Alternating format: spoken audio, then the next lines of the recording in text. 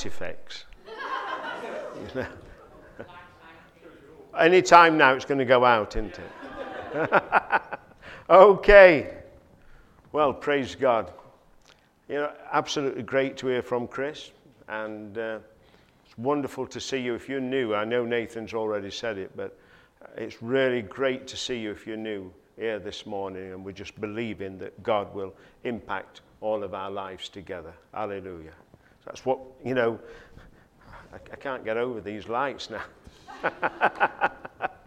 Right, but I will, because I can't see them. Well, this last month, and I think I'm drawing this session to a close. This last month, we've been looking at the subject of honor, and very much from the people that I've heard, that has been very focused on the need for us to be honoring others. And that honor extends even sometimes where people don't particularly deserve honor. But we reveal Jesus Christ by our actions. And so we honor them. And of course, there are times, and might I this morning again honor this worship team. You know, it's just so beautiful for people to lead us into that place of worship and adoration before our King. So I'm honoring them again. So it is about honoring others as well, in that sense of acknowledging who they are and what they are doing within the kingdom. But I'm going to move away from that this morning, because I just feel that upon my heart this morning, I want to look at where we then are honored, when God honors us. And that's really, isn't that the goal of our life? I don't know if you think this morning about some of the events that you've been involved in, times of the most memorable honor that you received. Yeah, it may be when the driving instructor said to you, "You've passed." You remember that sense of relief that goes through you, you know. Yeah. It may be when, you know, you got all dressed up in your graduation outfit, and you received your degree, or your certificate, or your diploma, or your doctorate, or whatever. It may be some sort of award that you've received. Or, for many of us, I can remember, you know, being in a race. You know, when you're in a race and you cross that line. And it's such an honor, because, you know, like the Olympians, you know, you're going up to receive that award. It's such an honor. Can I say, they all fall into the shade with the honor that I'm going to be talking about this morning. They pale into insignificance, what I want to talk about this morning, because I want to talk about the honor of finishing the line, the honor of crossing the line. You see, the fact is, as Christians, we are in a race. We're in a race. I want to tell you, you know, just listening to Chris this morning, and listening to all that God is doing in his life and within the church. Who said church is boring? Who said Christianity has to be boring?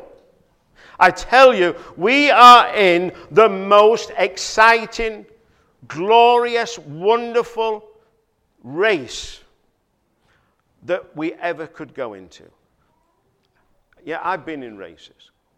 In fact, I used to like running, not particularly, you know, it was no good me sprinting. But I loved a marathon. I love cross-country running. I can remember, let me just tell you a little bit about this, just so that you start to loosen up a bit. All right. You know, I remember as a child, and you've done it, a gang of you, you go somewhere and you say, look, who's going to get to the other end of this field first? It's a race, isn't it? Yeah, Kerry's nodding, so she's done it. Well, I can remember this particular field in Mansfield Woodhouse, and it was a sports ground, and because it was a big mining village, like South Normanton, all around the perimeter of the field were posts, and on the top of the posts there was a thick metal cable that ran all the way round. That just highlighted the boundary of the field. Well, a bunch of us lads, we all got together at one end of the field and we started to run. We were racing each other for the prize of just really finishing and coming first, really. So we were running and running until basically, you can't really see where you're going because you are just consumed with the fact that you want to be first to the other side. Well, I was like that. The problem was, some of you might see this coming. The problem was that I was just the right height for the cable. I ran, and I hit the cable with my neck. And literally, no word of exaggeration, it took me from a vertical to an horizontal position. I could hardly speak. All I could say was, did I win? Explain to your mother when you get home. This great red mark that's right across your throat. Someone tried to hang you. Yeah, we're in a race. And like all races, there's honours to be won. But it's not a competition. Can I tell you, this Christian race that we're in, I'm not competing against you. I'm not competing against Nathan to see who can come up with the best sermon. Right? I'm not competing with Dave to see who can come up with as the best drum player. And sometimes I have to say, it's such not a competition that sometimes I'm going to stop running. Well, it's going to appear as though I've stopped running.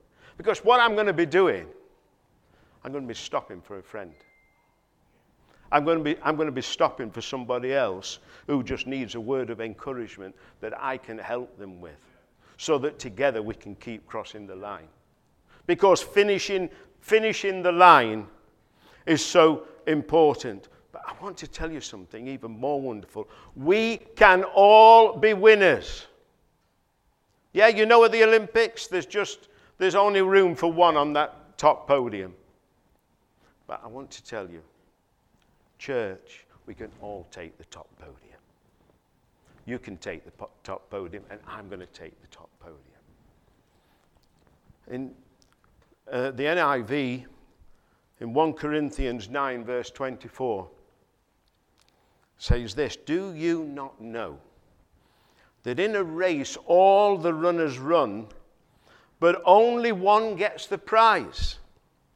Yeah. There's only one there at the top. Paul says, run in such a way as to get the prize. Everyone who competes in the games goes into strict training. They do it to get a crown that will not last. But we do it to get a crown. Can I put in there, we get it to get the honor of a crown that will last forever. That will last forever. Now, I just want to make something clear, church. Paul is not saying that as Christians on the finishing line, only one will be honored. Only one will get the prize. No, the emphasis in Paul's letter to the Corinthians is how we are to run. Right?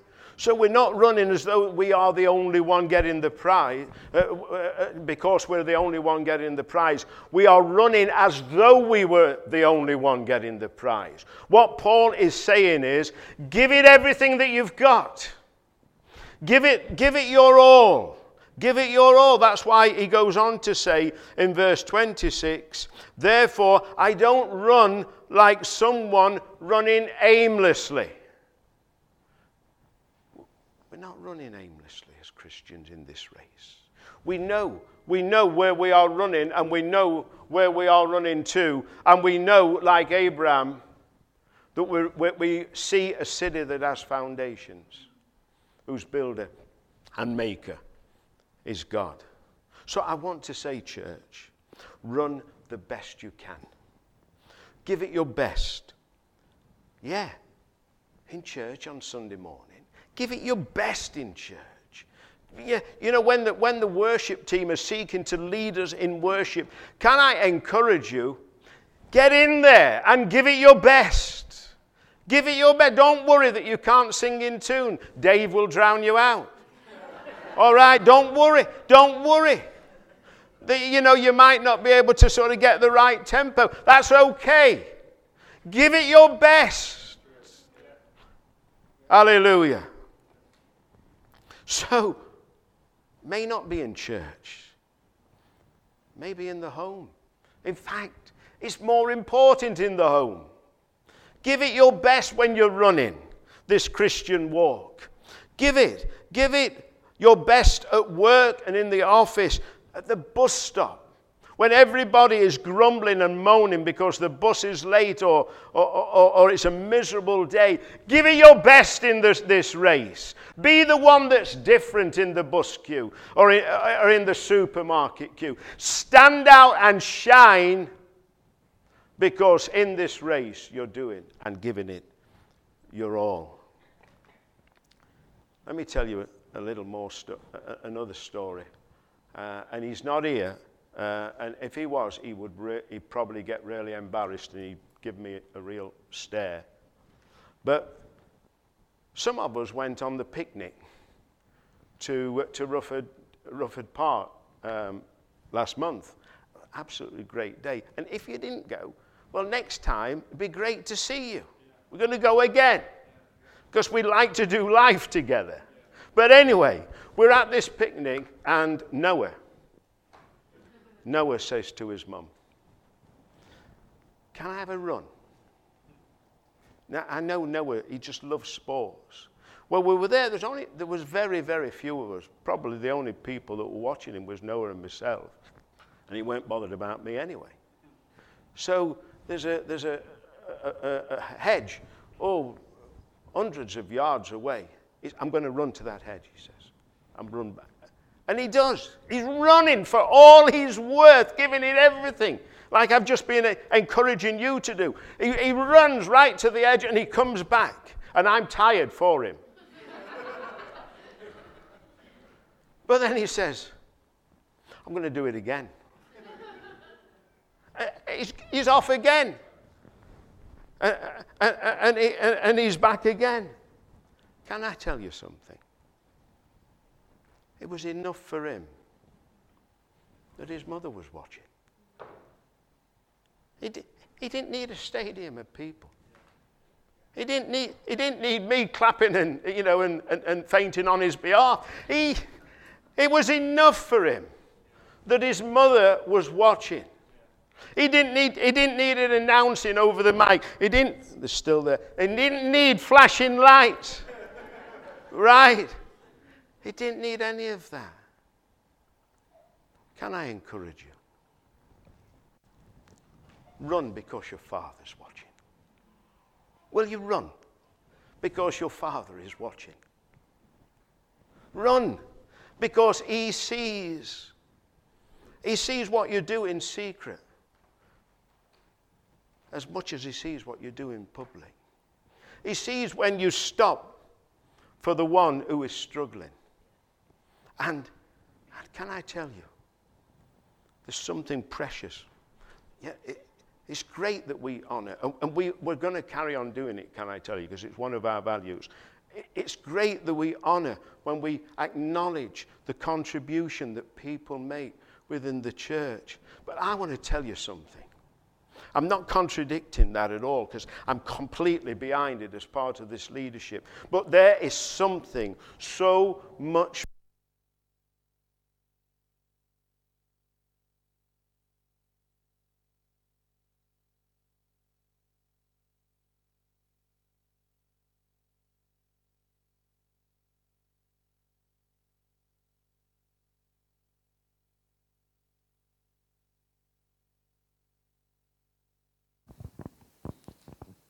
okay. Can I also say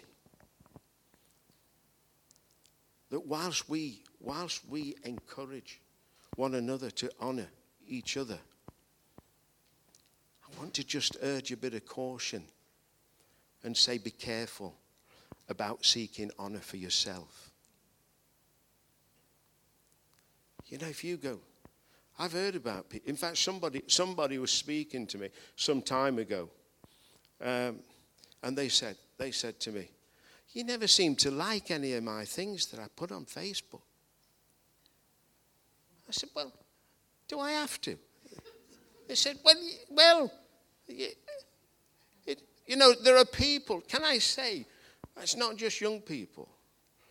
You know, it's all age groups. There are people who get really messed up because somebody don't like what they've done on Facebook. They say, well, how many likes did you get for your birthday? My birthday coming up next week, by the way. So, anyway, so, how many likes did you get for your birthday? Oh, I got about 25. Oh, I got about 40. Oh. And it's as though the whole life depends on somebody putting a like on. Look, don't be careful about seeking honor. You know, something Jesus shared with his disciples. He said, you know, if you're going to a feast, if you're going, you know, to a celebration, don't go and sit right at the head of the table straight away. Don't seek that honor straight away. You'd be better sitting at the bottom of the table, and then when the host comes, he quite likely is going to come along and say, "Hey, you don't want to sit there. Come up a bit." It's better that than being asked to sit, back at the bottom of the table, isn't it? Yeah, be careful. Be careful. Let's honor one another, but let's be careful that we don't fall into the trap of just constantly seeking honor for ourselves, because it's self, and it's not going to profit you. It's not going to benefit you. Let's turn to 2 Timothy 4:7, staying with this race. He says, "I have fought a good fight. I have finished the race. I have kept the faith. Now there is in store for me the crown of righteousness, which the Lord, the righteous judge, will award to me on that day, and not only to me, but also to all who have longed for his appearing." Can I tell you, church? Can I remind us all this morning? There's going to come a day when the King of Glory shall appear. We don't hear a lot about it nowadays. I think somebody posted something recently from J28 or somewhere about the fact that we don't talk about the reality and the truth that Jesus is coming again. He's coming again. He really is, church. Jesus is coming again. There's going to come a day when he will appear. He will appear. Somebody said, I remember somebody one time saying, when Jesus comes back, who's going to be caught up with him? Big theological argument, that. He answered it really simply, and I love this. He said, the people who are going to be caught up with him on that day are the people who are caught up with him now. Yeah. yet the people who are caught up with him. Now, are you caught up with him? Are you in love with him today? Because one day he will appear. One day he will not only appear, but there will be a day when we will appear before him. When we will appear before him. Revelation 22 verse 12 says, Jesus says, in fact he declares, behold, I am coming quickly, and my reward is with me, to give to everyone according to his work. Can I slip in there? Instead of reward, can I slip in honor? When he says, and my honor, the honor that I'm going to give out to those who have run the race well, he will give to everyone according to his work. Let's make no bones about it, church. Our salvation is an absolute work of grace. You know, there was nothing there's nothing you, anybody, the best individual in this church, I'm telling you, is not good enough for salvation. All that we've done, salvation is the very free gift of grace. It's total and absolute, undeserved favor. Even the faith that we had rise in our heart when we heard the word and conviction came upon us, and somewhere we were able to believe, that faith that came was the gift of God. Nothing. Friends, we could do nothing to earn or gain our salvation other than prostrate ourselves before the cross of Jesus Christ in repentance. And he forgave us. But it's important for us to know this, that how we live after salvation, it matters. It matters. Because we're not our own any longer. We are his. We are his. And that took place when Jesus Christ filled us and made us a new creation in him. He looks to us to live it out. To live it out. I want to turn you to the book of Matthew, because I'm still thinking of this reality that Jesus is coming again, and one day we will appear before him. Let me take you to Matthew chapter 25. And you know the story of the parables. So very quickly I'll just relay to you because of time. But when the master came to those three servants, he shared, there's something really significant about this. It says he gave them all that he had. He gave them everything that he had. To one he gave 5, to another 2, and to another 1. And when he came back, just as Jesus is going to come back, he looked to see what they had done with what he had given them. And this is, for me, church, this is what I want to give you this morning. This is what I believe is upon my heart from Jesus. The greatest honor that any of us are going to be able to receive is when we stand before him and he says, well done. Isn't that an honor? Well done. Well done. You remember when perhaps your parents your mum or your dad came up to you and you'd really been studying hard, or you'd been working hard somewhere and you'd achieved something. Can you remember what it felt like? When somebody, perhaps it weren't your parents, you may not have had that sort of relationship. Maybe somebody who you really regard as so highly in your life, and they come along and they say, well done. Well done. Oh, what an honor. What an honor. It's the honor of servanthood. We heard about servanthood in our Bible school this last week. So I think it's just right and pertinent just to mention it. It's the honor of servanthood. It's an honor.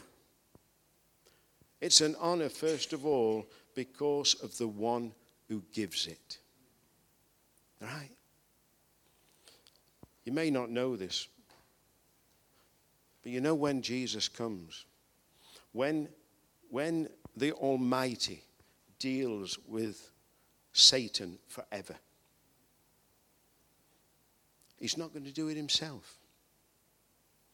He's going to send an angel. That's all he needs to do. He's going to send an angel. But church, can I encourage you this morning? When we stand before him to receive the honor for what we have done with what he has entrusted into our care, can I tell you something? He's going to be doing the giving. Oh, you know what? I might be really blessed if Peter was there. You know, it'd be great if Peter was to give it. But Peter's not going to give it. One of the patriarchs of the Old Testament, they're not going to give it. It's going to be the Almighty. It's going to be Jesus who gave his all so that we could give our all. He's going to give the honor. He's going to be the one who we stand before. And he says, well done, Lindsay. Well done, Margaret. Well done, Julie. Oh, it's an honor because of the one who is going to give it. But it's an honor, very quickly, it's an honor because of how it was made possible. He gave them everything. Beloved, the gift and the ability that makes us and presents us in a position where we can receive such an honor, it all comes from him. It all comes from him. Here we are standing before him, and he's honoring us. But the ability to do that, every achievement, every good thing that we have been able to give is because he first gave to us. Do you know we only really can love him because he first loved us? We only are able to give because of what he has given and shed in our hearts. Hallelujah. Without him, we can do nothing. Because the gifts, the talents, they were the masters. His gifts to us. The grace to be like Paul, what we are called to be. The strength to endure, the patience to wait, the power to see, and the faith to believe. They all came from him. Whatever we do in our service to him, it only becomes worship when it comes from a heart that is in love with Jesus and touched by the Holy Spirit. You know, Kerry can play a sax or a flute, to the best of her ability as clearly a gifted musician. But all it is music, beautiful music, until the touch of God comes upon it. until the anointing of the Holy Ghost takes it up. The most gifted of us, naturally, are not profitable until he anoints it, until he touches it. Can I say, there's a tendency within this parable to look at the man who only had one talent and wasted it. But church, can I encourage you? Can I encourage you? Will you see the man who had 5 and who had 2? The man who had 5, he got another 5, and the man who had 2 got another 2. Can I encourage you? Be a man and a woman of 5 and 2. Be a man and a woman who will allow God to bless and multiply your life so that we stand before him with honor. With honor. I'm closing with this. It's great that Chris has been to Kenya. But you may never go overseas.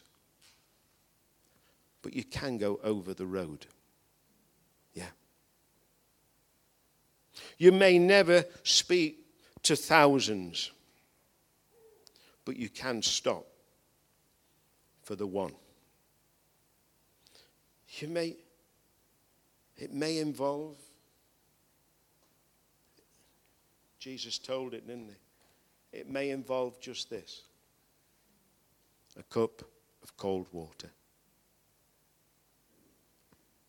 Doesn't seem anything fantastic in a cup of cold water, does there? Jesus says, if you give this, you're going to be honored. You give it because you're giving it in the name of Jesus. It may be a cup of cold water. It may be stopping to help. It may be a word of encouragement to a brother or a sister. It may be, this might seem really un-PC, it may be opening the door for somebody else. Perhaps a lady. Yeah.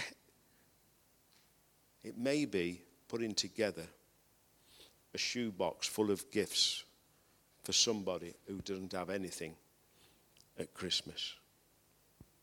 So church, let's be men and women who one day we stand before him and he can honor us with what I think is the greatest honor that any of us will ever know or could imagine. It says in John chapter 12 and 26, if anyone serves me, let him follow me. And where I am, there my servant will be also. If anyone serves me, listen to this, my Father will honor him. Wow. If anyone serves me, my Father will honor him. God bless you.